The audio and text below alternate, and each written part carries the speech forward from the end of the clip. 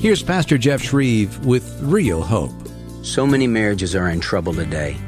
For lots of couples, they entered into marriage thinking they were getting the ideal. But then the honeymoon wears off, and their ideal often turns into an ordeal, and they begin wanting a new deal. Hey, what can be done for a marriage that has hit the rocks? The Bible tells us that God specializes in giving beauty for ashes. He can take all the hurt and turn it to healing by the power of His cross and empty tomb. You see, if I'm walking with God and my wife is walking with God, then we can handle any issue and any problem. But without submission to the Lord, selfishness inevitably begins to reign. It always leads to a dark place of isolation. But when we say no to self and yes to Jesus and give Him control, His peace and power will transform the marriage. Now that's real hope. Find real hope in Jesus Christ. Visit FromHisHeart.org.